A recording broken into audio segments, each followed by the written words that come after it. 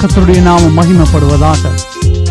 இந்த ஞாயிறு நாளையிலே கர்த்தருடைய நாமத்திலே சேரத்தக்கதாய் கூடத்தக்கதாய் கர்த்தரங்களை கிருபை செய்திருக்கிறார். கர்த்தருடைய சமூகத்தில் எப்பொழுதும் இருப்பது போல இப்பொழுதும் மன மகிழ்ச்சியோடு காணப்படுவோம். அவர் நல்லவரும் விசாரிக்கிறவருமாய் இருக்கிறார். இந்த வருடத்தின் கடைசி கிழமையிலே வந்திருக்கிறோம். பல ஞாயிறு தினங்களை கடந்து வந்திருக்கிறோம். கர்த்தர் இந்த நாள் வரையிலும் எங்களை வழி நடத்தி வந்தவராயிருக்கிறார். வேதத்திலே வாசிக்கிறோம், எங்களுடைய வாழ்நாளானது அஞ்சற்காரரின் ஓட்டத்தை போல இருக்கிறது. அதாவது ஒரு இடத்திலே அது தரித்திருக்காமல் அது வேகமாய் கடந்து போகிறது, இடங்கள் மாறி போகிறது. இந்த பிரகாரமாய் நிலையற்றதாய் வேகமாய் கடந்து போகிறதாய் இருக்கிறது. இந்த நாளிலே, இந்த வருடத்தின் இறுதி ஞாயிற்றுக்கிழமையிலே நாங்கள் கூடியிருக்கிற வேளையிலே தேவன் தரும் ஆசீர்வாதத்தை குறித்து உங்களோடு பேச நான் விரும்புகிறேன். தேவன் தரும் ஆசீர்வாதம். தேவனுடைய ஆசீர்வாதத்தை எங்களுடைய வாழ்க்கையிலே நாங்கள் பெற்றிருக்கிறோம், கண்டிருக்கிறோம், அதை ருசித்திருக்கிறோம். அதை குறித்துதான சாட்சிகள் எங்களுடைய வாழ்க்கையிலே உண்டு. எல்லாருடைய வாழ்க்கையிலும் உண்டு. பெரியவர்களுடைய வாழ்க்கையிலும் சிறியவர்களுடைய வாழ்க்கையிலும் உண்டு. பிள்ளைகள் தங்கள் பெற்றோரை நோக்கி பார்க்கிற பொழுது அவர்களுடைய வாழ்க்கையிலே நடைபெற்ற சம்பவங்களை அவர்கள் கேட்கிற பொழுது அவர்கள் தேவனை இன்னும் அதிகமாய் அறியத்தக்கதாய் இருக்கிறது. அவர்களுடைய வாழ்க்கையிலும் தேவன் கிரியைகளை நடப்பித்து தாங்கி வழிநடத்துகிறவராய் இருக்கிறார். இந்த காலையிலே கர்த்தர் தரும் தேவன் தரும் ஆசீர்வாதம் அது என்ன? அது எப்படிப்பட்டது? ஆசீர்வாதம் இருந்தால் போதும் தானே? தேவன் தரும் ஆசீர்வாதம் என்று நாங்கள் சொல்ல வேண்டுமா? ஆசீர்வாதம் எல்லாம் ஆசீர்வாதம் தானே, ஆசீர்வாதம் நல்லது தானே என்று சொல்லி இந்த பூமியிலே பேசலாம். மனிதர் பேசுகிறார்கள், அதை நாடி தேடி ஓடுகிறார்கள். ஆனால் எங்களுடைய வாழ்க்கையை ஒரு முறை நாங்கள் ஆராய்ந்து பார்ப்போம். உங்களிடத்திலே ஒரு கேள்வியை கேட்கிறேன், சற்று கேட்டு பாருங்கள் உங்களிடத்தில் நீங்களே. ஒரு மனிதனுடைய வாழ்க்கையிலே நல்லது எது, கெட்டது எது? அவன் என்னத்தை நல்லது என்று சொல்லுகிறான், என்னத்தை கெட்டது என்று சொல்லுகிறான்? இந்த உலகத்திலே உள்ள மனிதர்களுள்ளே பெரும்பான்மையானவர்களுடைய வாழ்க்கையிலே சாதாரண நிகழ்வாய் நடைபெறுவது என்ன? அவர்களுக்கு பிரியமானது, அவர்கள் விரும்புகிற காரியம் அவர்களுக்கு நல்லதாக இருக்கிறது. அவர்களுக்கு பிரியமில்லாத எந்த காரியமும் கெட்டதாய் இருக்கிறது. அது உண்மையிலே அந்த காரியம் சம்பவம் நல்லது கெட்டது என்பது அல்ல. அதனுடைய தரம் அந்த சம்பவத்தின் அடிப்படையிலே நிர்ணயிக்கப்படாமல் ஒரு மனிதனுடைய விருப்பு வெறுப்பினாலே அது நிர்ணயிக்கப்படுகிறதா இருக்கிறது. ஒரு சம்பவம் எனக்கு பிடித்திருந்தால் அது நல்லது, அந்த சம்பவம் எனக்கு பிடிக்கவில்லை என்றால் அது கெட்டது. ஆனால் அது உண்மை அல்ல. ஏனென்றால் மனிதர்களுடைய நிலை மாறி மாறி போகிறது. ஒரு மனிதனுடைய எண்ணத்துக்கும் இன்னொரு மனிதனுடைய எண்ணத்திற்கும் வித்தியாசங்கள் உண்டு. மனிதனுக்கு மனிதன் அது வேறுபடுகிறதா இருக்கிறது. நாங்கள் நீதிமொழிகளினுடைய புஸ்தகத்திலே பார்த்திருக்கிறோம். அந்த இடத்திலே 14ஆம் அதிகாரம் 12ஆம் வசனத்திலே இவ்விதமாய் சொல்லப்படுகிறது, மனுஷனுக்கு செம்மையாய் தோன்றுகிற வழியுண்டு, அதன் முடிவு மரண வழிகள். இந்த வசனத்திலே மனுஷனுக்கு செம்மையாய் தோன்றுகிற வழி உண்டு என்று சொல்லி அந்த வழி ஒருமையிலே சொல்லப்படுகிறது. அதன் முடிவோ மரண வழிகள் என்று சொல்லி அது பன்மையிலே முடிகிறதா இருக்கிறது. அதாவது இந்த பூமியிலே, இந்த உலகத்திலே மரணத்திலே முடிகிற வழிகள் ஆயிரமாய் இருக்கிறது. அநேக வழிகள், அவைகள் மரணத்திலே போய் முடிகிறது. ஆனால் இந்த வழிகளிலே ஒன்றை மனிதன் அவனுடைய கண்களுக்கு செம்மையாய் இருக்கிறது என்று சொல்லி எடுத்துக்கொள்ளுகிறான். அவன் எல்லாம் வழியையும் எடுத்துக்கொள்ளவில்லை. தன்னுடைய கண்களுக்கு எது சரியாய் இருக்கிறது, தனக்கு எது பிரியமாய் இருக்கிறது என்று சொல்லி தன் கண்களுக்கு செம்மையாய் இருக்கிற ஒரு வழியை எடுத்துக்கொள்ளுகிறான். ஆனால் மனிதனுடைய கண்களுக்கு செம்மையாய் காணப்படுகிற வழி அது இறுதியிலே மரணத்திலே முடிகிற வழிகளிலே அது போய் முடிகிறதா இருக்கிறது. ஆகவே ஒரு மனிதனுடைய விருப்பு வெறுப்பு அது அவனுடைய சுதந்திரம். ஆனால் அது உண்மையிலே ஆசீர்வாதம் என்று யாரும் சொல்ல முடியாது. ஒரு மனிதனுடைய விருப்பத்தின்படி காரியங்கள் நடப்பதினாலே அது நல்லது நல்லது நல்லது என்று இந்த உலகம் சொல்லலாம். ஆனால் அது அவ்விதமாய் இருக்க வேண்டிய அவசியம் இல்லை. இந்த உலகத்திலே கீடான காரியத்தை விரும்புகிற மனிதர்கள் அநேகம் பேர் இருக்கிறார்கள். அதனாலே அந்த சம்பவங்கள் அந்த காரியங்கள் எல்லாம் நல்லது என்று யாரும் சொல்ல முடியுமா? ஆகவே இந்த நல்லது எது கெட்டது எது அதை நாங்கள் அறிந்து கொள்ள வேண்டியது அவசியமாய் இருக்கிறது. நாங்கள் ஒரு பொருளை வாங்க போகிற பொழுது அந்த பொருளை வாங்குவதற்கு முன்பதாக எங்களுடைய வாழ்க்கையிலே தெரிவு இருக்கிறது. ஒரு பொருள் அது என்ன பொருளாக இருந்தால் என்ன, நாங்கள் அந்த பொருளை குறித்து கவனம் உள்ளவர்களாக இருக்கிறோம். அதை வாங்குவதற்கு முன்பதாக அதனுடைய தரத்தை குறித்து நாங்கள் பார்க்கிறோம். அந்த இடத்திலே பல தெரிவுகள் இருக்கிற பொழுது நாங்கள் மிக கவனமாக எது நல்ல தெரிவாக இருக்கிறதோ, எதனுடைய தரம் நல்லதாக இருக்கிறதோ, எந்தளவுக்கு அதிகமாய் நான் போய் தரமானதை எடுத்துக்கொள்ளலாமோ அந்தளவுக்கு அதிகமாக அதிலே கவனம் உள்ளவனாக இருக்கிறேன். இவ்விதமாக மனிதர்கள் ஒவ்வொரு பேரும் ஒரு பொருளை பெற்றுக்கொள்கிற பொழுது வாங்குகிற பொழுது அதனுடைய தரத்தை குறித்து கவனமுள்ளவர்களாய் இருக்கிறார்கள். காரணம் என்ன? நாங்கள் அந்த பொருளுக்கு விலை கொடுக்கிறவர்களாய் இருக்கிறோம். அந்த பொருளுக்கு எங்களுடைய பிரயாசத்தின் பலனாகிய விலை கொடுக்கிறோம். நாங்கள் பிரயாசப்பட்டு உழைத்ததை கொண்டு அந்த பொருளை நாங்கள் வாங்குகிறோம். எங்கள் பிரயாசத்தை அதற்கு விலையாக கொடுக்கிறோம்.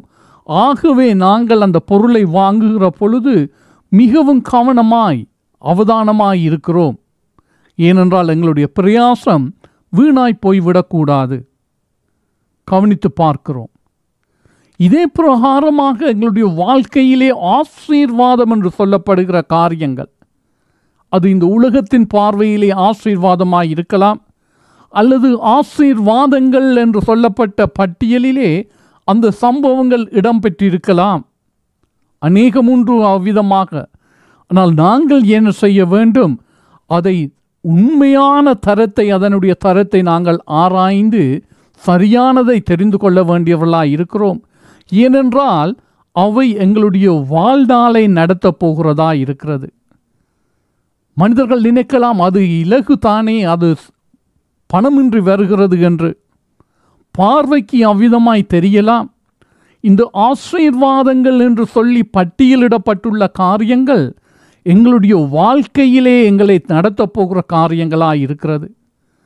எங்களுடைய வாழ்க்கையிலே எங்களுடைய வழியிலே எங்களோடு தொடர்ந்து வரப்போகிறதா இருக்கிறது. அதற்கும் எங்களுக்கும் இடையிலே ஒரு பிணைப்பு உண்டாகிறதா இருக்கிறது. எங்களுடைய வாழ்க்கையின் முடிவை மாற்றத்தக்கதாய், நிர்ணயிக்கத்தக்கதாய், உதவி செய்யத்தக்கதாய் இந்த சம்பவங்கள் இருக்கிறது, இந்த காரியங்கள் இருக்கிறது. ஆசீர்வாதங்கள் என்று பட்டியலிடப்பட்ட இந்த ஒவ்வொரு காரியங்களும் நாங்கள் தெரிந்து கொள்ளக்கூடியதாக இருக்கிறது. அந்த காரியங்கள் எங்களுடைய வாழ்க்கையிலே வருகிற பொழுது அது எங்களுடைய வாழ்க்கையை நிர்ணயிக்கத்தக்கதாய், எங்களுடைய வாழ்க்கையை நடத்தத்தக்கதாய், திசைகளை திருப்பத்தக்கதாய், பலப்படுத்தத்தக்கதாய் அது எங்களோடு கூட வருகிறதா இருக்கிறது. ஆகவே எங்களுடைய வாழ்க்கையிலே மாறுதலை, தாக்கத்தை உண்டு பண்ணத்தக்கதாக காணப்படுகிற இந்த ஆசீர்வாதங்கள் என்று பட்டியலிடப்பட்டுள்ளவற்றிலே நாங்கள் ஒன்றை தெரிந்து கொள்ளுவதற்கு முன்பதாக மிக மிக ஜாக்கிரதை உள்ளவர்களாயும் விழிப்புள்ளவர்களாயும் காணப்பட வேண்டும். ஏனென்றால் இந்த உலக வாழ்க்கையிலே இவை எங்களோடு கூட வரப்போகிறது, எங்களை நடத்தப் போகிறது. இந்த ஆசீர்வாதங்கள் என்று சொல்லப்படுவது பல இடங்களிலே எங்களுக்கு எல்லைகளை வகுத்து வைக்கப் போகிறது. உதாரணமாக சொல்லுகிறேன், ஒரு பணம் இருப்பது நல்லது, ஐஸ்வர்யம் நல்லது என்று சொல்லி ஐஸ்வர்யத்தை சேர்க்கிறார்கள். பார்வைக்கு நல்லா இருக்கிறது நல்லது, விருப்பமாக வேண்டிய பொருட்களை வாங்கலாம், பல காரியங்களை அந்த பணத்தை கொடுத்து செய்யலாம். ஆனால் அதே வேளையிலே இந்த ஐஸ்வர்யமானது ஒரு மனிதனை சுற்றி ஒரு எல்லையை அமைத்து கொள்ளுகிறது, வேலியை கட்டுகிறது. அவன் அந்த வேலியை கடந்து எல்லையை கடந்து போகாதபடி அவனை சுற்றி வேலி அடைக்கிறது. இதனாலே உறவுகள் உடைந்து போகிறது, அன்பு இல்லாமல் போகிறது, பாவ வழிகளை நோக்கி ஓடத்தக்கதாய் அது வேறு வேறு வாசல்களை திறந்து விடுகிறதாயும் இருக்கிறது. ஐஸ்வர்யத்துக்கு விரோதமாய் நான் சொல்லவில்லை, ஆனால் அது தேவனுடையதாய் இல்லாத பொழுது அதனாலே நன்மை இல்லை, அது பொல்லாத வழிக்கு நடத்தி செல்லுகிறதாய் காணப்படுகிறது. ஆகவே இந்த வருட இறுதியிலே வந்திருக்கிற நாங்கள் எங்கள் வாழ்க்கையை சற்று ஆராய்வோம், வேத வசனத்தை அவதானித்து பார்ப்போம். எங்களுடைய வாழ்க்கையிலே எங்களுக்கு நன்மையானது என்ன, தேவன் தரும் ஆசீர்வாதம் அது என்ன, அதை நான் அறிந்து கொள்ள வேண்டும். இந்த ஆசீர்வாதங்கள் என்று சொல்லி உலகத்திலே பட்டியலிடப்பட்டதை நான் இன்றைய நாளிலே அணைத்து கொண்டிருப்பேனானால் அது எதுவாயிருந்தால் என்ன, நான் அதை எடுத்துக்கொள்ளுகிறேன் என்று சொல்லுவேனாய் இருந்தால் என்னுடைய வாழ்க்கையிலே நான் வழி விலகி வீட்டுக்கு போகிற வழி தெரியாமல் அலைந்து திரிகிற பறவையைப் போல காணப்படுவேன். தன் ஸ்தானத்தை விட்டு அலைகிற எவனும் தன் கூட்டை விட்டு வழி தப்பிய குருவியைப் போல இருக்கிறான். வீட்டுக்கு போகிற வழி தெரியாமல், தன்னுடைய கூட்டுக்கு போகிற வழி தெரியாமல் அது இங்கும் பறக்கிறது அங்கும் பறக்கிறது, சத்தத்தை போடுகிறது, அது கூட்டுக்கு போய் சேருவதில்லை. இதே பிரகாரமாய் தன்னுடைய ஸ்தானத்தை விட்டு அலைகிற மனிதன் அவ்விதமாய் காணப்படுகிறான். பிரியமான சகோதரனே சகோதரியே, தேவன் எங்களை அழைத்து தம்முடைய பிள்ளையாய் மிக பெரிதான நன்மையை எங்களுக்கு உண்டு பண்ணி இருக்கிறார். ஒருவன் இந்த ஸ்தானத்தை விட்டு, தேவன் எங்களை அழைத்து எங்களுக்கு தந்திருக்கிற இந்த ஸ்தானத்தை விட்டு விலகி அலைவானாய் இருந்தால் அவன் வழி தப்பி அலைகிற அந்த குருவியைப் போல, தன்னுடைய கூட்டுக்கு போகிற வழி தெரியாமல் அலைந்து திரிகிற குருவியைப் போல அவன் காணப்படுவான். ஆகவே இந்த நாளிலே ஆசீர்வாதங்கள் என்று சொல்லி எல்லாவற்றையும் நான் அணைத்து கொள்கிறவனாய் இருப்பேனாய் இருந்தால் நான் வழி தப்பி போகிற குருவியைப் போல, வழி தப்பி போன குருவியைப் போல அலைகிற வாழ்க்கையை வாழ்கிறவனாய் இருப்பேன். தேவன் தரும் ஆசீர்வாதம் என்ன, அது எங்களுடையது, எங்களுடைய சுதந்திரமாய் இருக்கிறது. தேவன் எங்கள் மீது அன்பு கூர்ந்து எங்களுக்கு தருகிறதாய் இருக்கிறது. உண்மையுள்ள பிதாவாகிய தேவன், உண்மையாய் எங்களை அன்பு செய்கிற தேவன், அவர் எங்களுக்கு தருகிறதாய் அது காணப்படுகிறது. ஆகவே இந்த காலை வேளையிலே மிக கருத்தோடு கூட அந்த ஆசீர்வாதம் என்ன, என்னுடைய வாழ்க்கையிலே நான் மேன்மை பாராட்டுவது எதை குறித்து? கர்த்தர் சொன்னார், உங்களுடைய பொக்கிஷம் எங்கே இருக்கிறதோ அங்கே உங்களுடைய இருதயம் இருக்கும் என்று சொல்லி. இந்த உலகத்திலே நான் மேன்மை பாராட்டுகிற காரியம் என்ன? மனிதர்கள் சொல்லலாம், ஓ நான் தேவ பிள்ளை தேவ பிள்ளை தேவ பிள்ளை, ஆலயத்திலே வரும் பொழுது தேவ பிள்ளை, அங்கே தேவ பிள்ளைகளை சந்திக்கிற பொழுது நான் தேவ பிள்ளை. ஆனால் இருதயமோ வேறு காரியத்திலே ஆவலுற்று இருக்கிறது, வேறு காரியத்திலே மிகவும் விருப்பம் கொண்டு அதை தேடி அலைகிறதா இருக்கிறது.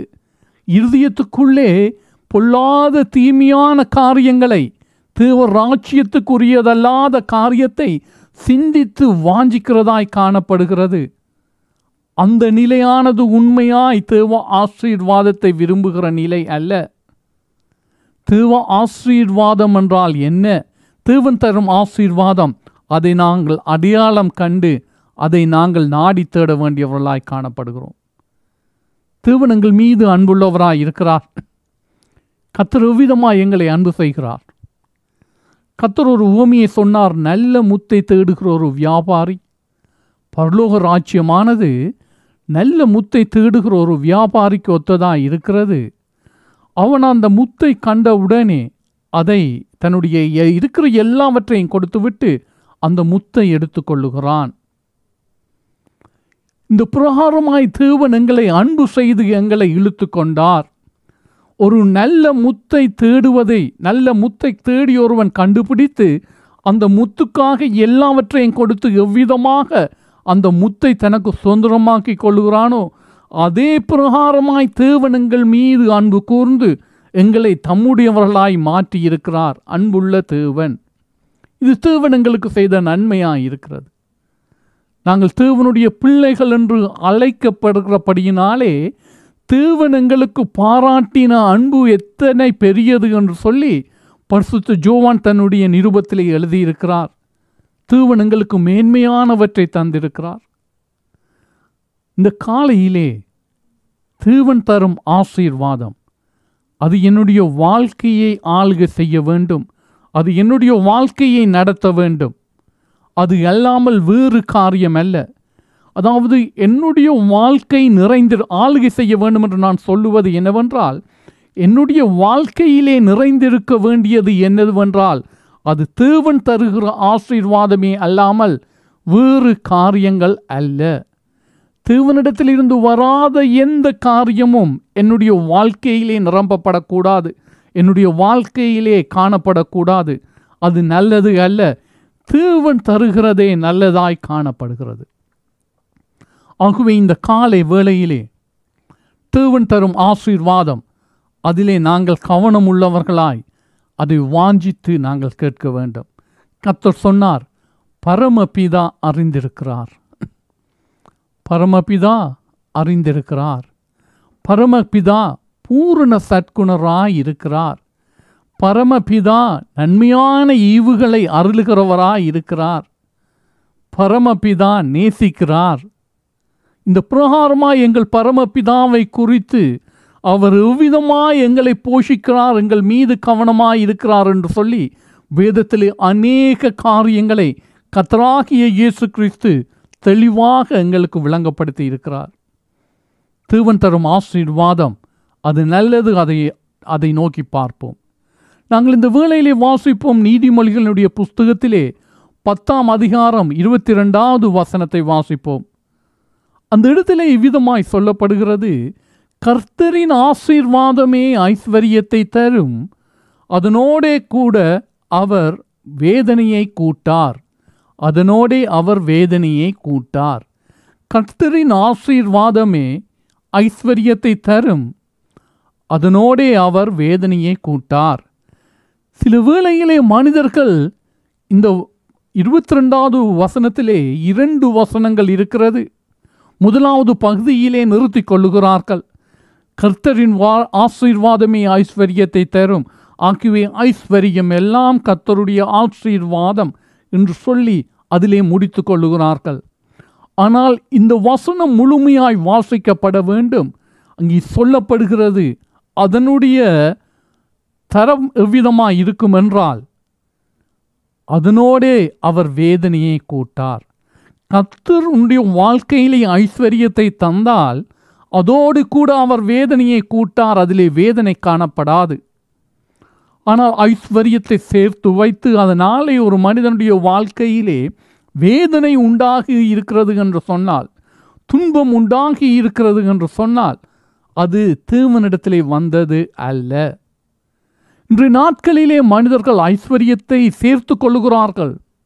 மற்றவனை பார்க்கிலும் நான் பெரியவனாய் இருக்க வேண்டும், அந்த மனிதன் இந்தளமாய் செய்தால் நான் அதை பார்க்கிலும் அதிகமாய் செய்ய வேண்டும். இவ்விதமாக தங்களுடைய ஐஸ்வர்யத்தினாலே தங்கள் நிலைகளை உயர்த்தி காண்பிக்கும்படியாய் மனிதர்கள் விரும்பி ஓடுகிறார்கள், காரியங்களை செய்கிறார்கள். ஆனால் அந்த இடத்திலே வேதனை காணப்படுகிறது என்று சொன்னால், அதனாலே வேதனை உண்டாகிறது என்று சொன்னால், அது தேவன் தந்த ஐஸ்வர்யம் அல்ல. தேவனை விட்டு பிரிந்து போகத்தக்கதாக ஒரு காரியம் எங்களுடைய வாழ்க்கையிலே வருகிறது என்று சொன்னால், அது தேவன் தந்த ஆசீர்வாதம் அல்ல. தேவனை விட்டு தூரமாக ஓடி போகத்தக்கதாக ஒரு காரியம் என்னுடைய வாழ்க்கையிலே நடக்கிறது என்று சொன்னால், அது தேவன் தருகிற ஆசீர்வாதம் அல்ல. வேதத்திலே வாசிக்கிறோம், வஞ்சிக்கப்படாதிருங்கள், விழித்திருங்கள். உங்கள் எதிராளியாகிய பிசாசானவன் கர்ச்சிக்கிற சிங்கத்தைப் போல யாரை விழுங்கலாமோ என்று சொல்லி வகை தேடி சுற்றி திரிகிறான். அவன் நேராக வந்து அடித்து உடைத்து பிய்த்து கொன்று போடுகிறவன் அல்ல. மாறாக வகை தேடி சுற்றி திரிகிறான். எவ்விதமாக நான் கர்த்தரை விட்டு இவர்களை பிரித்து விடுவேன்? அதற்குரிய வகை என்ன? ஒரு மனிதனுக்கு அப்பம் வேணுமானால் அவன் அப்பத்தை கொடுத்து பிரித்து விடுகிறான். இன்னொரு மனிதனுக்கு வேறு ஏதாகிலும் ஒன்று தேவை என்று சொன்னால் அதை கொடுத்து விலைக்கு வாங்கி விடுகிறான். பிசாசானவன் மனிதர்களை விலைக்கு வாங்குகிறான். அவர்களுக்கு பிரியமானது, அவருடைய கண்களுக்கு விருப்பமாயிருக்கிறது, அவருடைய இருதயத்துக்கு ஏற்றது என்று அவர்கள் நினைக்கிற காரியங்களை அவர்களுக்கு கொடுத்து அவர்களை விலைக்கு வாங்கி அழைத்து செல்கிறவனாயிருக்கிறான். இதே காரியத்தை ஏதேனிலே செய்தான். ஏவாளிடத்திலே பேசினான். ஏவாளுடைய கண்களுக்கு அந்த பழம் நல்லதாயிருந்தது, பார்வைக்கு நல்லதாயிருக்கிறது, புசிப்பதற்கு இன்பமாயிருக்கிறது, அறிவை தெளிவிக்கத்தக்க இச்சை உள்ளதாயிருக்கிறது, எல்லா விதத்திலும் அது நல்லதாயிருக்கிறது. ஆனால் அந்த இடத்திலே அவளுடைய வாழ்க்கையிலே பிரதான துன்பம் உண்டாயிற்று. ஆகவே கர்த்தருடைய ஆசீர்வாதம், தேவன் தரும் ஆசீர்வாதம், அதை நாங்கள் சரியாக எங்கள் வாழ்க்கையிலே அடையாளம் காண வேண்டும். இன்றைய நாளிலே மனிதர்கள் சில காரியங்களை தங்களுடைய வாழ்க்கையிலே எடுத்துக்கொண்டு மிகவும் துன்பப்படுகிறார்கள். எவ்விதமாக நான் இதிலே இருந்து விடுதலை அடைய முடியும்? நான் இவ்விதமான ஒரு நெருக்கத்துக்களே வந்து விட்டேன். சற்று அமர்ந்திருந்து பாருங்கள். ஏன் அங்கே வந்தாய்? எப்படி வந்தாய்? எதை உன்னை அந்த இடத்துக்கு கொண்டு வந்தது? தேவ பிள்ளைகளுடைய வாழ்க்கையிலே சில வேளையிலே புலம்பல்கள் உண்டாகி விடுகிறது. வாழ்க்கை கசந்து போகத்தக்கதாய் காணப்படுகிறது. அந்த இடத்திலே நிறுத்தி கேட்க வேண்டும், ஏன் எவ்விதமாய் இது என்னுடைய வாழ்க்கையிலே வந்தது? நான் மகிழ்ச்சியாய் இருந்த நாட்கள், சந்தோஷமாய் தேவனுக்குள்ளே கழித்த நாட்களை நான் எண்ணி பார்க்க வேண்டும்.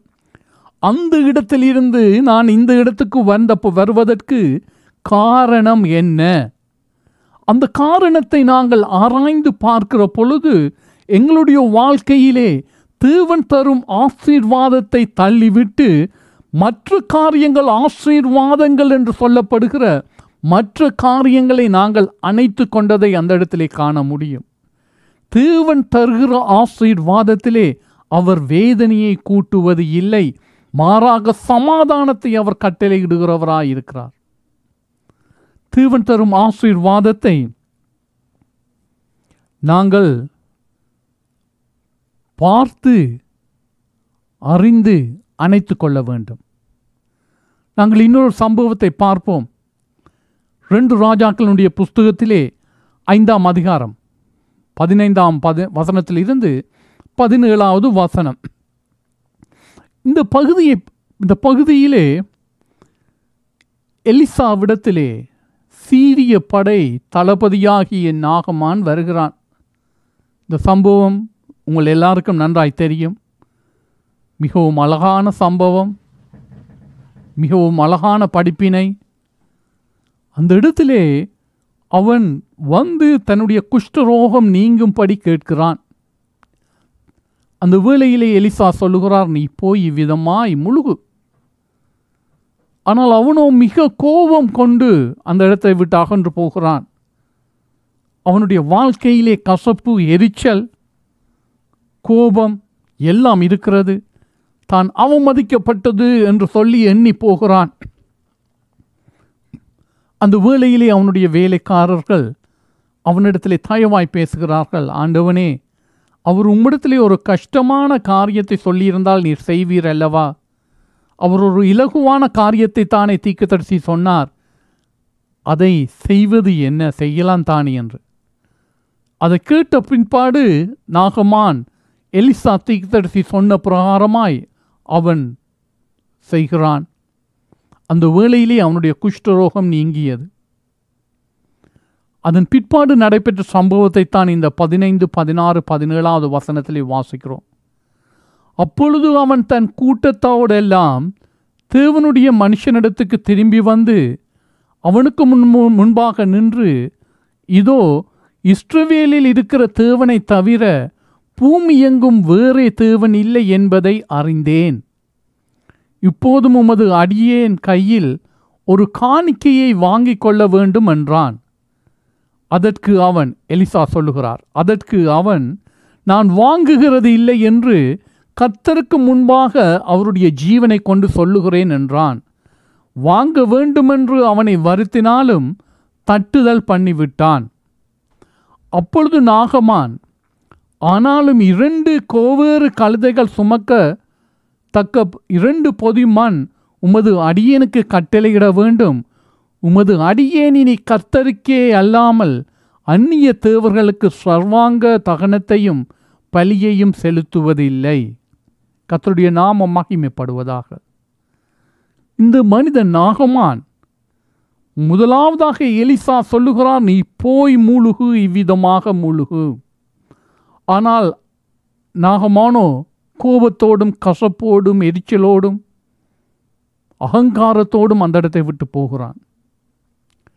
ஆனால் பிற்பாடு அறிந்து கொள்ளுகிறான், கர்த்தரே தேவன், தேவனுடைய வார்த்தை எவ்வளவு மேன்மையானது. அவர் கஷ்டமான காரியத்தை தனக்கு வைக்கவில்லை, மிகவும் இலகுவான காரியத்தை வைத்தார். ஆனால் நானோ என்னுடைய அகங்காரத்தினாலே, எரிச்சலினாலே, கோபத்தினாலே அதை இழந்துவிட பார்த்தேன். அவன் மனம் திரும்பினவனாய் அங்கே திரும்பவும் தீர்க்கதரிசி இடத்திலே வருகிறான். அந்த இடத்துல பெரிதான ஒரு விடுதலை, அவனுடைய வாழ்க்கையிலே பெரிதான ஒரு விடுதலை. சந்தோஷமுள்ளவனாய் வருகிறான். வந்து அங்கே சொல்லுகிறான், என்னிடத்திலே காணிக்கை ஒன்று எடுத்துக்கொள்ளும் என்று சொல்லி காணிக்கை தர வந்திருக்கிறேன். எலிசா தீர்க்கதரிசி சொல்லுகிறார், அவனிடத்திலிருந்து நான் எதையும் எடுப்பது இல்லை. அந்த வேளையிலே அந்த மனிதன் 2 பொதி மண் நான் சுமந்து கொண்டு போகட்டும், ஏனென்றால் நான் இனி கர்த்தருக்குத்தான் ஆராதனை செய்ய போகிறேன். கர்த்தருக்கு நான் பலிப்பீடம் கட்ட வேண்டும். சிரியாவிலே எடுத்த மண்ணிலே அல்ல, அந்த இடத்திலே விக்கிர ஆராதனை எல்லாம் நடைபெறுகிறது, பொல்லாத காரியங்கள் நடைபெறுகிறது. அந்த இடத்திலே அல்ல, நான் இஸ்ரவேலிலே தேவனுடைய நகரத்திலே இருந்து இந்த மண்ணை கொண்டு போய் அவருக்கு நான் பலிப்பீடம் கட்டப் போகிறேன். நான் கர்த்தருக்கே தான் பலியை செலுத்துவேனே அல்லாமல் வேறு யாருக்கும் இல்லை. அவனுடைய வாழ்க்கையிலே விடுதலை, அவனுடைய வாழ்க்கையிலே பிரதிஷ்டை. நான் தேவனுடைய சத்தத்துக்கு கீழ்ப்படிவேன். இவ்விதமாக தேவனை தன்னுடைய வாழ்க்கையிலே கனம் பண்ணுகிறான். யார் இந்த மனிதன்? இவன் அந்நிய தேசத்து மனிதன். விக்கிர ஆராதனைகள் நிறைந்த இடத்திலே அவன் அந்த இடத்திலே படைத்தளபதியாய் பெரியவனாய் இருக்கிறான். ஆனால் அவன் தேவனுக்கு முன்பாக தன்னை தாழ்த்தி தேவனை கனப்படுத்துகிறான். ஆனால் இந்த இடத்திலே இன்னொரு வருத்தத்துக்குரிய காரியம் நடைபெறுகிறது. எலிசா காணிக்கையை நான் வாங்க மாட்டேன் என்று உறுதியாய் சொன்ன பிற்பாடு நாகமான் திரும்பி போகிறான். அவன் கோபத்தோடு போகவில்லை, அவன் அதை ஏற்றுக்கொண்டு சந்தோஷத்தோடு போகிறான். தேவன் கொடுத்த சமாதானத்தோடு போகிறான். ஆனால் அந்த இடத்திலே தேவனுடைய சமாதானத்தை இழந்து நாகமான் பின்னாக ஒரு மனிதன் ஓடுகிறான். அவன் யார்? தீர்க்கதரிசியின் வேலைக்காரன் ஆகிய கேயாசி. தேவ காரியங்களை கண்டான், தேவன் நடப்பிக்கிற அற்புத காரியங்களை கண்டான், தீர்க்க தரிசனங்களை கேட்டான், தேவனுடைய வல்லமையை கண்ட மனிதன். இந்த மனிதனுடைய வாழ்க்கையிலே ஆசீர்வாதங்கள் என்று சொல்லி ஒரு பட்டியலை வைத்துக் கொள்கிறான். என் எஜமானன் அவரை அனுப்பிவிட்டது என்ன? நான் பின்னாக ஓடுவேன், ஏதாகிலும் வேண்டிக் கொள்ளுவேன். அவை ஆசீர்வாதங்கள். இது அவனுடைய பட்டியல், கேயாசியினுடைய பட்டியல். தங்கத்தை எடுத்துக்கொள்ள வேண்டும், பட்டு சால்வையை எடுத்துக்கொள்ள வேண்டும். இவ்விதமாக அவன் அந்த தளபதிக்கு பின்னாக ஓடுகிறான். ஓடி போய் அவற்றை வேண்டிக் கொண்டு வந்து தன்னுடைய வீட்டிலே வைத்துவிட்டு வந்து இப்பொழுது தீர்க்கதரிசிக்கு முன்பாக நிற்கிறான். தங்கத்தை வேண்டுவது தவறா? பட்டு சால்வையை வேண்டுவது தவறா? காணிக்கையை வேண்டுவது தவறா? ஆனால் இந்த இடத்திலே நடைபெற்ற காரியம் என்ன? தேவன் வாங்கக்கூடாது என்று சொல்லி சொன்ன இடத்திலே இந்த மனிதன் ஓடி போகிறான் அதை வாங்கும்படியாக. தேவ மனிதனாகிய எலிசா தேவ வார்த்தையின்படி சொல்லுகிறான், நான் உன்னிடத்திலே வாங்குவது இல்லை. தேவன் வாங்கு என்று சொல்லியிருந்தால் எலிசா நிச்சயம் வாங்கியிருப்பான். ஆனால் எலிசாவோ நான் நிச்சயமாக அதை தொடுவதில்லை, வாங்குவதில்லை என்று உறுதிப்பட சொல்லுகிறான். தேவ மனிதன், தேவனுடைய ஊழியக்காரன். ஆனால் அங்கு நின்ற கேயாசியினுடைய இருதயத்திலேயோ வேறு ஒரு பட்டியல், வேறு ஒரு ஆசீர்வாதம் என்ற பட்டியல் இருக்கிறது. அதனாலே அவன் ஓடுகிறான். நாகமானை தொடர்ந்து ஓடுகிறான். ஓடிப்போய் வேண்டிக் கொண்டு வந்தான். அது அவனுடைய வாழ்க்கையிலே ஆசீர்வாதம் அல்ல, அது அவனுடைய வாழ்க்கையிலும் அவனுடைய சந்ததியின் வாழ்க்கையிலும் சாபமாகிற்று. தேவன் தரும் ஆசீர்வாதமே ஐஸ்வர்யத்தை தரும், அதனோடு கூட அவர் வேதனையை கூட்டார். ஆகவே இந்த நாளிலே எங்கள் வாழ்க்கையிலே நாங்கள் தெளிவாக அறிந்து கொள்ள வேண்டும், தேவன் விலக்கியது தான். அதை குறித்து கேள்வி கேட்டு நாட்களையும் நேரத்தையும் பலத்தையும் வீணடிப்பது அல்ல, கிருபையை இழந்து போவது அல்ல. தேவன் எதை கூடாது என்று விலக்கினாரோ அது கூடாது. தேவன் எது அசுத்தம் என்று சொன்னாரோ அது அசுத்தம். தேவன் என்னத்தை அலங்கோலம் என்று சொன்னாரோ அது அலங்கோலம். தேவன் எதை பரிசுத்தம் என்று சொன்னாரோ அது பரிசுத்தம். தேவன் எதை அன்பு என்று சொன்னாரோ அது அன்பு. இவ்விதமாக தேவன் வரையறுத்த ஒவ்வொரு காரியமும் அதே சரியானதாக இருக்கிறது. தேவன் எல்லாவற்றையும் மனிதர்களுக்கு செய்தார். ஏதேன் முதல் கொண்டு நாங்கள் பார்க்கிற பொழுது தேவன் வரையறுத்தார், திருமணத்தை வரையறுத்தார். அவர்கள் வாழ வேண்டும், இந்த பூமியிலே பல்கி பெருக வேண்டும், அவர்களை ஆசீர்வதித்தார். தேவன் ஒவ்வொரு காரியத்தையும் தம்முடைய சித்தத்தின் படியும் தம்முடைய ஞானத்தின் படியும் அன்பினாலே செய்த தேவனாய் இருக்கிறார். ஆகவே தேவன் விலக்கின என்ன காரியமும் அது அசுத்தம்.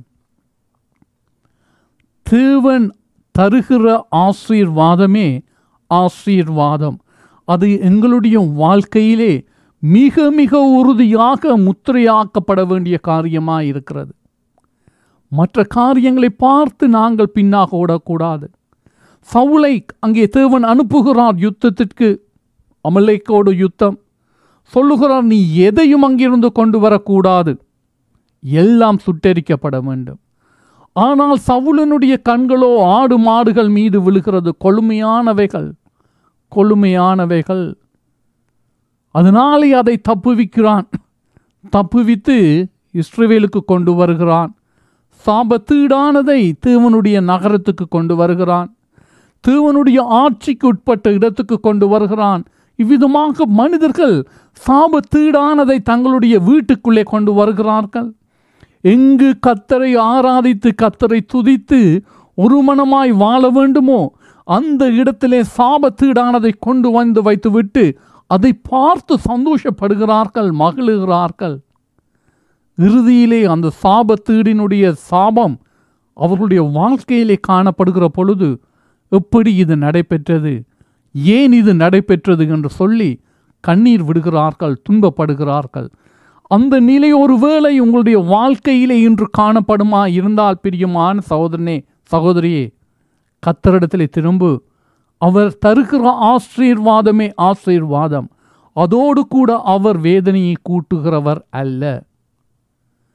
கியாசியை போல எங்களுக்கு ஒரு பட்டியலை வைத்து, அல்லது சவுளை போல, சவுல் ராஜாவை போல எங்களுக்கு ஒரு பட்டியலை வைத்து அந்த பட்டியலை நான் நோக்கி ஓடுவது அல்ல, மாறாக ஜீவன் தரும் தேவனாகிய எங்கள் தேவனை நோக்கி நாங்கள் எங்களுக்கு நியமித்த ஓட்டத்திலே பொறுமையோடு ஓட வேண்டியவர்களாய் காணப்படுகிறோம்.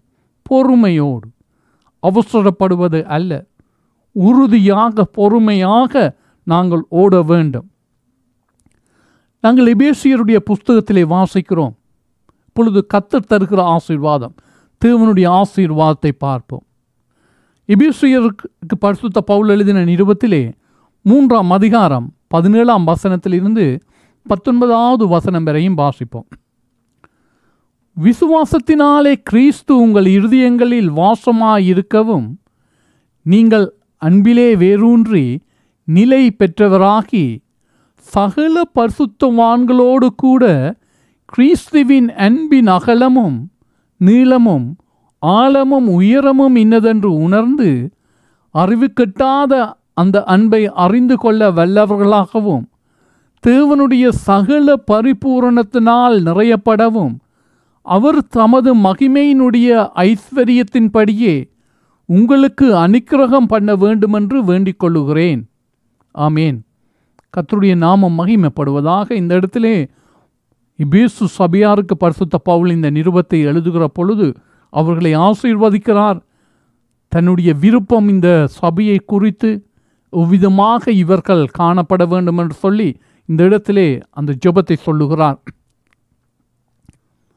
விசுவாசத்தினாலே கிறிஸ்து எங்கள் இருதயங்களில் வாசமாயிருக்கிறார்.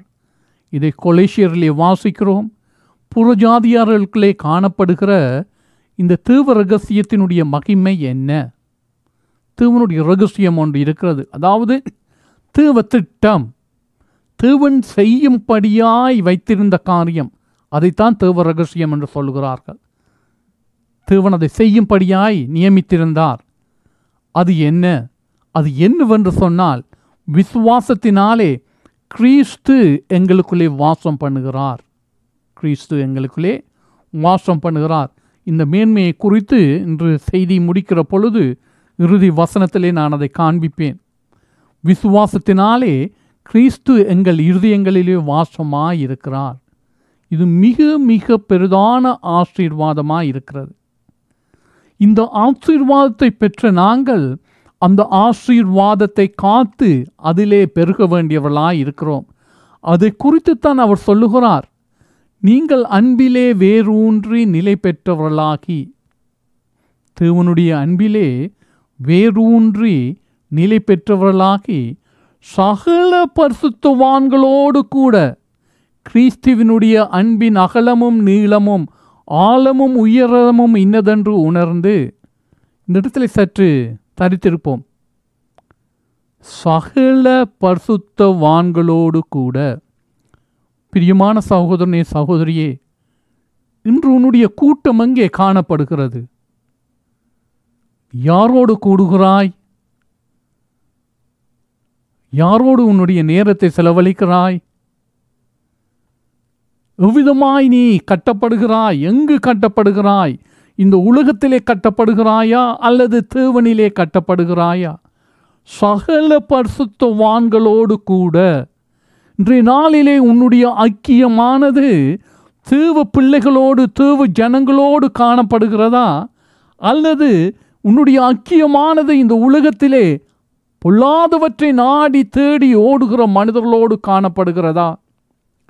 இந்த உலகத்தை விட்டு பிரிந்திருக்கும்படி நான் சொல்லவில்லை, கர்த்தரும் அதை சொல்லவில்லை.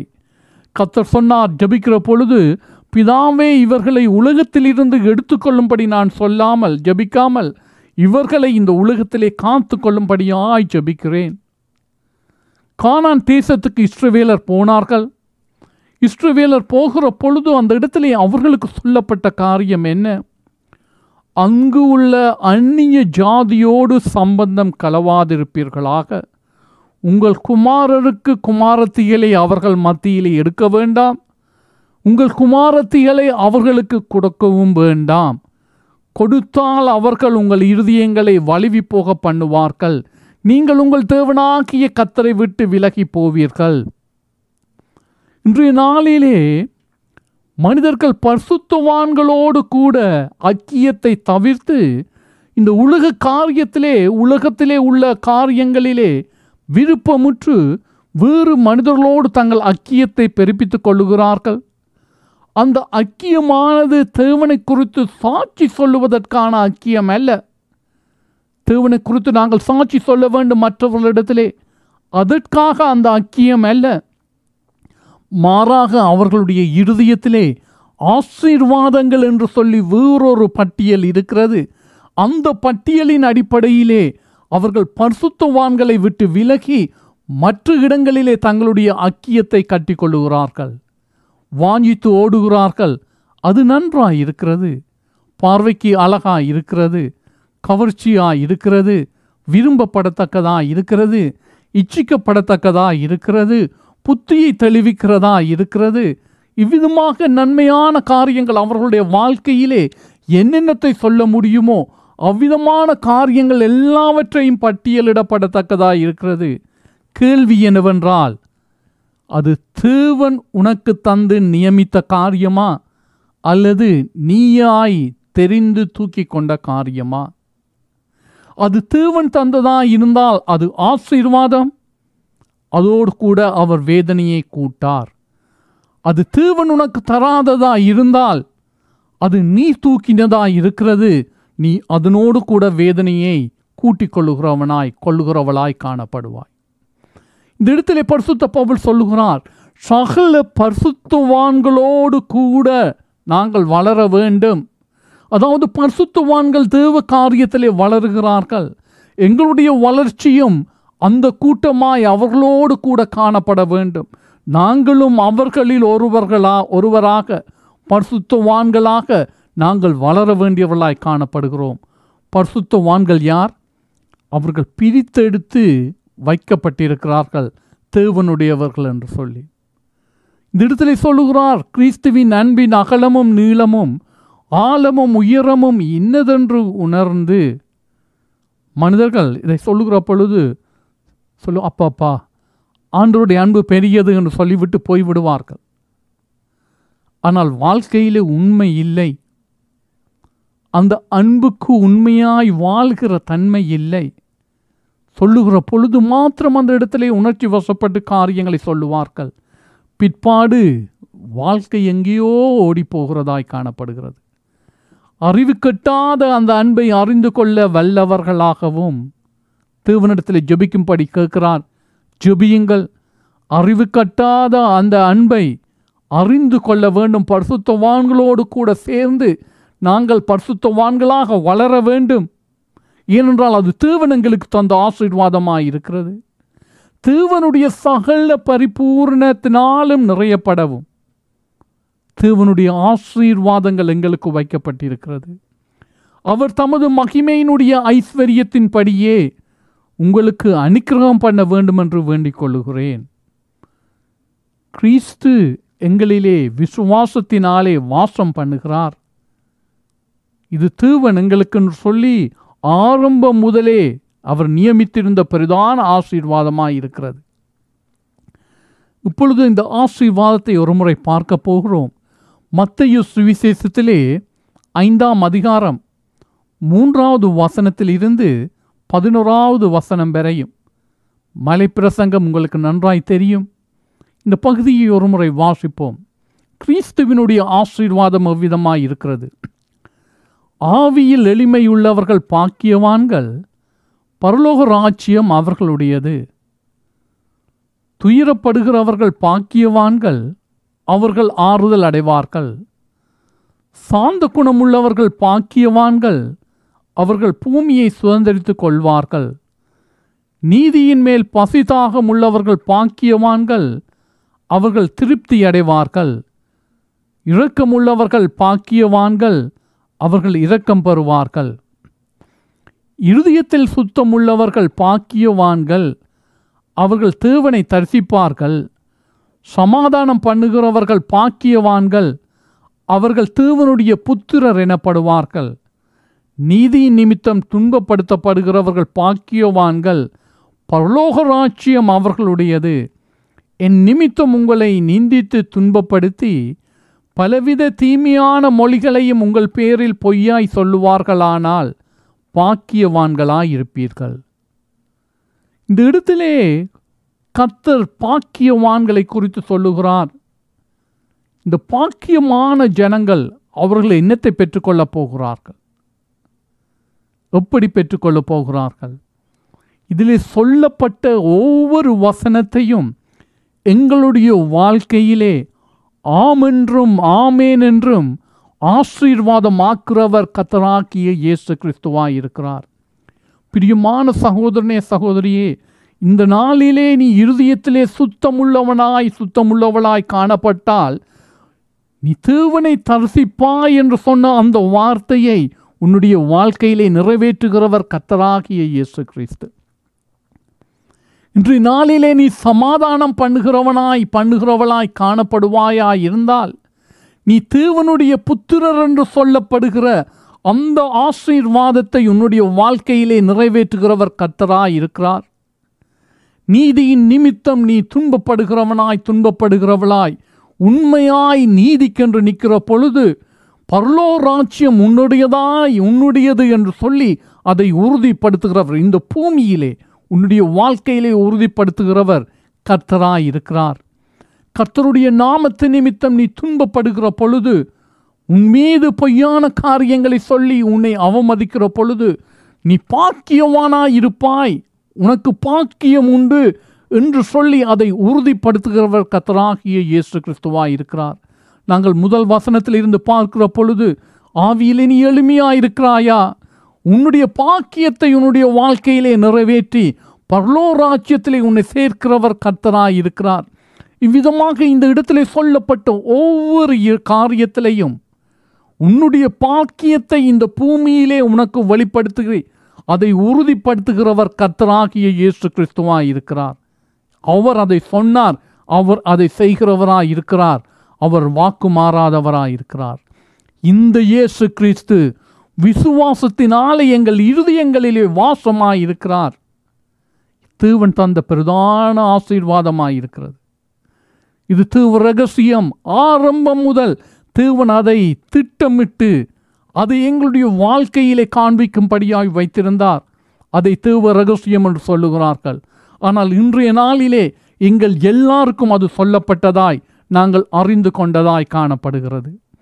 இப்பொழுது வாசிப்போம் யோவான் சுவிசேஷத்திலே 16ஆம் அதிகாரம் 27வது வசனத்தை வாசிப்போம். கர்த்தர் இந்த காரியத்தை தம்முடைய சீஷர்களுக்கு சொல்லுகிறார். நீங்கள் என்னை சிநேகித்து நான் தேவனிடத்தில் இருந்து புறப்பட்டு வந்தேன் என்று விசுவாசிக்கிறபடியினால் பிதா தாமே உங்களை சிநேகிக்கிறார். ஆமேன். அந்த வசனத்தை திரும்ப வாசிப்போம். நீங்கள் என்னை சிநேகித்து, நாங்கள் இயேசு கிறிஸ்துவை சிநேகித்து, இயேசு கிறிஸ்து தேவனிடத்தில் இருந்து புறப்பட்டு வந்தவர் என்று விசுவாசிக்கிறபடியினாலே பிதா எங்களை சிநேகிக்கிறார். நாங்கள் விசுவாசத்தை குறித்து வேதத்திலே பார்க்கிறோம். விசுவாசத்தினாலே அநேக காரியங்களை செய்தார்கள். விசுவாசத்தினாலே அங்கே சாக கொடுத்த தங்களுடையவர்களை திரும்ப பெற்றுக்கொண்டார்கள். விசுவாசத்தினாலே யுத்தங்களை ஜெயித்தார்கள். விசுவாசத்தினாலே அக்கினி கூடாக நடந்து போனார்கள். விசுவாசத்தினாலே தண்ணீரை ஆறுகளை கடந்தார்கள். இவ்விதமாக பல காரியங்கள் விசுவாசத்தினாலே அவர்கள் கல்லெறியுண்டார்கள். பல துன்பங்கள் நடைபெற்றது, பல காரியங்கள் நடைபெற்றது. இந்த இடத்திலே கர்த்தர் சொல்லுகிறார், விசுவாசத்தினாலே பிதா எங்களை சிநேகிக்கிறார். அதாவது இது ஒரு கற்பனை, தலையிலே தோன்றுகிற கற்பனை, எண்ணமல்ல, உண்மை உள்ளதாக இருக்கிறது. நாங்கள் விசுவாசிக்கிறோம். எங்கள் விசுவாசத்தை கனம் பண்ணுகிற தேவன் இருக்கிறார். அந்த தேவன் எங்களுடைய விசுவாசத்தை கனம் பண்ணி எங்களை சொல்லுகிறார் தம்முடைய சிநேகிதர், எங்களை சிநேகிக்கிறார், தம்முடையவர்கள் என்று சிநேகிக்கிறார். நாங்கள் இயேசு கிறிஸ்துவினுடையவர்களாக இருக்கிறோம். வேதம் சொல்லுகிறது நாங்கள் கிறிஸ்துவினுடையவர்கள், கிறிஸ்து தேவனுடையவர்கள். அதாவது நாங்கள் இந்த பூமியிலே சாபத்துக்குரியவர்களாய், தேவகோப ஆக்கினைக்குரியவர்களாய் இருந்தோம். ஆனால் தேவனோ எங்களை தம்மோடு கூட ஒப்புரவாக்கினார். எவ்விதமாக? இயேசு கிறிஸ்துவின் உடையவர்கள் என்ற அந்த முத்திரையினாலே எங்களை தம்மோடு கூட ஒப்புரவாக்கினார். அதற்காகத்தான் இயேசு கிறிஸ்து இந்த பூமிக்கு வந்தார். இயேசு கிறிஸ்து பொழுது எங்களுடைய இருதயங்களிலே விசுவாசத்தினாலே, நாங்கள் விசுவசிக்கிறதினாலே அவர் எங்கள் இருதயங்களிலே வாசமாய் இருக்கிறார். பிரதான ஆசீர்வாதத்தை தேவன் எங்களுக்கு தந்திருக்கிறார். நான் சொன்னேன், விசுவாசத்தினாலே கிறிஸ்து எங்கள் இருதயத்திலே வாசமாய் இருக்கிறார் என்று எபேசியரிலே வாசித்த அந்த பகுதியிலே சொன்னேன். அதனுடைய மேன்மை என்ன? இயேசு கிறிஸ்து எங்கள் இருதயத்திலே வாசமாய் இருக்கிறதுனாலே பிதா எங்களை சிநேகிக்கிறவராயிருக்கிறார். பரமபிதா, பூரண சற்குணராகிய பரமபிதா, எங்களுக்கு என்ன வேண்டும் என்று அறிந்திருக்கிற பரமபிதா, எங்களை போஷிக்கிற பரமபிதா, நன்மையான ஈவுகளை அருளி தருகிற பரமபிதா, அவர் எங்களை சிநேகிக்கிறவராய் இருக்கிறார். இந்த சிநேகத்தை நான் எதனாலே பெற்றுக்கொண்டேன்? இயேசு கிறிஸ்துவை பிதாவாகினவர் அனுப்பினார் என்று விசுவாசிக்கிறேன். அந்த விசுவாசத்தினாலே கிறிஸ்து எங்கள் இருதயங்களிலே, எங்கள் இருதயத்திலே வாசமாயிருக்கிறார். இந்த காரியத்தினாலே, இந்த நிகழ்ச்சியினாலே பிதா எங்களை சிநேகிக்கிறவராயிருக்கிறார். இது மிக பெரிதான ஆசீர்வாதம். இப்பொழுது நான் பேசினதனுடைய கருத்து, நான் செய்ய வேண்டிய காரியம் என்ன? இந்த உலகத்திலே கர்த்தர் இல்லாமல் என்னுடைய வாழ்க்கை இல்லை. இந்த உலகத்திலே என்ன காரியம்தான் கொடுக்கப்பட்டிருந்தாலும் அந்த இடத்திலே இயேசு கிறிஸ்து இல்லை என்று சொன்னால் அதிலே எந்த பிரயோஜனமும் இல்லை. இயேசு கிறிஸ்து வாழ்க்கையிலே இல்லாமல் இருக்கிற பொழுது அது தேவ கோப ஆக்கினைக்குரியதாக இருக்கிறது. இயேசு கிறிஸ்து வாழ்க்கையிலே இருக்கிற பொழுது அது நித்திய ஜீவனுக்குரியதாக இருக்கிறது. பொழுது இயேசு கிறிஸ்துவே தேவன் தரும் மிக பெரிதான ஆசீர்வாதம். அந்த ஆசீர்வாதத்தை எங்கள் வாழ்க்கையிலே நாங்கள் அணைத்து கொள்ள வேண்டும். மனிதருடைய வாழ்க்கையிலே ஆசீர்வாதம் என்று சொல்லி ஒரு பட்டியல் உண்டு இந்த உலகத்திலே. அது எல்லாவற்றையும் எழுதி அதை அணைத்து கொண்டு அதை நாடி ஓடுகிறார்கள். ஆனால் நாங்கள் அணைத்து கொள்ள வேண்டியதும், நாங்கள் கவனித்து பார்க்க வேண்டியதும், நாங்கள் நோக்கி பார்க்க வேண்டியதும், நாங்கள் அணைத்து கொள்ள வேண்டியதும் என்னவென்று சொன்னால் எங்கள் ஆண்டவராகிய இயேசு கிறிஸ்து. அவர் எங்கள் இருதயத்திலே வாசமாய் இருக்கிறார். அதை இழந்து போகாதபடி நாங்கள் காத்து வாழ வேண்டியவர்களாக இருக்கிறோம். இந்த வருடத்தினுடைய இறுதி பகுதியிலே வந்திருக்கிறோம். கடைசி ஞாயிற்றுக்கிழமை சற்று ஒரு முறை எங்கள் வாழ்க்கையை ஆராய்ந்து பார்ப்போம். எங்கே இருக்கிறேன்? என்னுடைய இருதயம் எங்கே இருக்கிறது? என்னத்தை நான் வாஞ்சிக்கிறேன்? தேவன் தரும் ஆசீர்வாதத்தை வாஞ்சிக்கிறவளாய் காணப்படுவேனாய் இருந்தால் இந்த வேளையிலே கர்த்தருடைய சமூகத்திலே சொல்ல வேண்டும், ஆண்டவரே, தீட்டானவைகள் என்னை விட்டு அகலட்டும். என்னுடைய வீட்டிலே உள்ள தீட்டானவைகள் அது நீங்கி போகட்டும். என்னுடைய இருதயம் உமக்காய் வாஞ்சிக்கிறது. சங்கீதக்காரன் சொன்ன பிரகாரமாய் மான்கள் நீரோடையை வாஞ்சித்து கதறுவது போல் ஆண்டவரே, என்னுடைய ஆத்துமா மீது தாகமாயிருக்கிறது. சங்கீதக்காரன் சொல்லுகிறார், என்னுடைய ஆத்துமா மண்ணோடு ஒட்டி கொண்டிருக்கிறது. தேவனே, என்னை உயிர்ப்பியும், என்னை எழுப்பும். எழுப்புகிற தேவன் இருக்கிறார். கர்த்தருடைய சமூகத்தில் சொல்லுவோம், என்னுடைய ஆத்துமா தேவன் மீது வாஞ்சியாக இருக்கிறது. வாஞ்சிக்கிறேன் ஆண்டவரே, உம்மை நேசிக்கிறேன் ஆண்டவரே. நான் அறிந்திருக்கிறேன், உண்மை என்று அறிந்திருக்கிறேன். நீரே ஒப்பற்ற செல்வம், பெரிதான ஆசீர்வாதமாக இருக்கிறேன். நான் அறிந்திருக்கிறேன். என்னை பலப்படுத்தும். தள்ளாடுகிற முழங்கால்களை பலப்படுத்தும். என்னை வழி நடத்தும் என்று சொல்லி ஒப்புக் கொடுப்போம். இந்த வருடத்திலுமாய் முடிகிற வேளையிலே, இந்த கிழமையிலே எங்களை ஆயத்தப்படுத்துவோம். ஜெபம் பண்ணுங்கள். உங்களை ஆராய்ந்து பார்த்து கர்த்தரிடத்திலே ஒப்புக் கொடுங்கள். புதிய வருடத்திலே நாங்கள் போகிற பொழுது சந்தோஷமுள்ள இருதயத்தோடு, இன்னும் அதிக சந்தோஷத்தோடு, அசுத்தங்களை நீக்கிவிட்டவர்களாய், மிக தெளிவான உறுதியான தீர்மானத்தோடு கூட தேவனுக்கென்று நிற்கிற ஜனங்களாக நாங்கள் கடந்து செல்லத்தக்கதாக, ஆரம்பிக்கத்தக்கதாக தேவன் ஆசீர்வதிக்கிறவராயிருக்கிறார். நாங்கள் ஜெபம் பண்ணுவோம். பரிசுத்தமுள்ள பிதாவே, இந்த வேளைக்காய் உமக்கு நன்றி செலுத்துகிறோம். உம்முடைய கிருபை, உம்முடைய இரக்கங்கள், தயவுகளுக்காய் நன்றி. தேவரீர் ஆசீர்வதிக்கிற தேவன். உம்முடைய ஆசீர்வாதமே உண்மையான ஆசீர்வாதமாய் இருக்கிறது. இந்த உலகத்தின் மாயையை நாங்கள் பற்றி கொண்டு அதை பின்னோக்கி அழிந்து போகாத படிக்கு தேவனே எங்களை காத்து கொள்ளும். எங்கள் கண்களையும் எங்கள் கால்களையும் எங்கள் இருதயத்தையும் மாயைக்கு விலக்கி காத்து கொள்ளும். பரிசுத்த பிதாவே, உம்முடைய குமாரனாகிய இயேசு கிறிஸ்துவை கவனித்து நோக்கி பார்க்கிறவர்களாய், நோக்கி ஓடுகிறவர்களாய் எங்கள் வாழ்க்கையிலே வாழ எங்களை கிருபை செய்யும். நீர் தந்த இந்த பெரிதான ஆசீர்வாதத்துக்காய், நன்மைக்காய் உமக்கு நன்றி செலுத்துகிறோம். இந்த வேளையிலே ஆண்டவரே, துன்பத்தோடும் சமாதானமின்றி ஆண்டவரை உம்மை நோக்கி பார்க்கிற ஒவ்வொரு பேருக்காயும் ஜெபிக்கிறேன். தேவரீர் இரக்கமாயிரும். குழப்பங்கள் நீங்கட்டும், பலவீனங்கள் அகலட்டும். உம்முடைய சமாதானம் அவர்களுடைய வாழ்க்கையிலே நிறைவாய் தங்கத்தக்கதாய் தேவரீர் ஆசீர்வதியும். கட்டுகளை கட்டறுத்து விடுவீராக. பரிசுத்தமான பிதாவே, இந்த காலை வேளையிலே வியாதியோடும் துன்பத்தோடும் இருந்து உம்மை நோக்கி பார்க்கிறவர்களுக்காய் ஜெபிக்கிறேன். தேவரீர் இரங்கும்.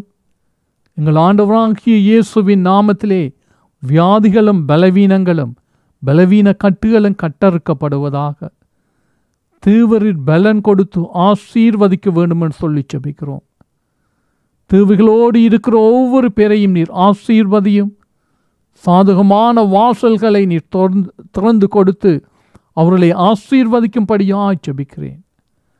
தேவரீர் சமீபமாய் அவருடைய வாழ்க்கையிலே இருக்கிறதை ஒவ்வொரு பேரும் அறிந்து கொள்ளத்தக்கதாய் பரிசுத்தரே, உம்முடைய கரம் அவர்களுடைய வாழ்க்கையிலே காணப்படுவதாக. எங்கள் தேசத்துக்கு இறங்கும்.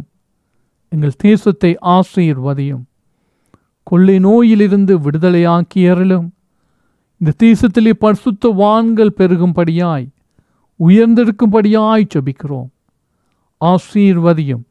எல்லாவற்றையும் உம்முடைய பரிசுத்தமான கரத்தில் ஒப்படைத்து எங்கள் ஆண்டவராகிய இயேசுவின் நாமத்திலே தாழ்மையாய் ஜெபிக்கிறோம் நல்ல பிதாவே. ஆமென்.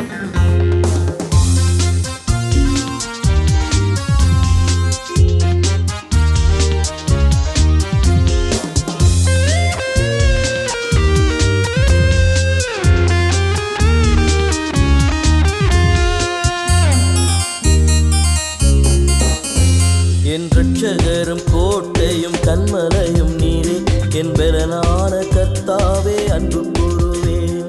என்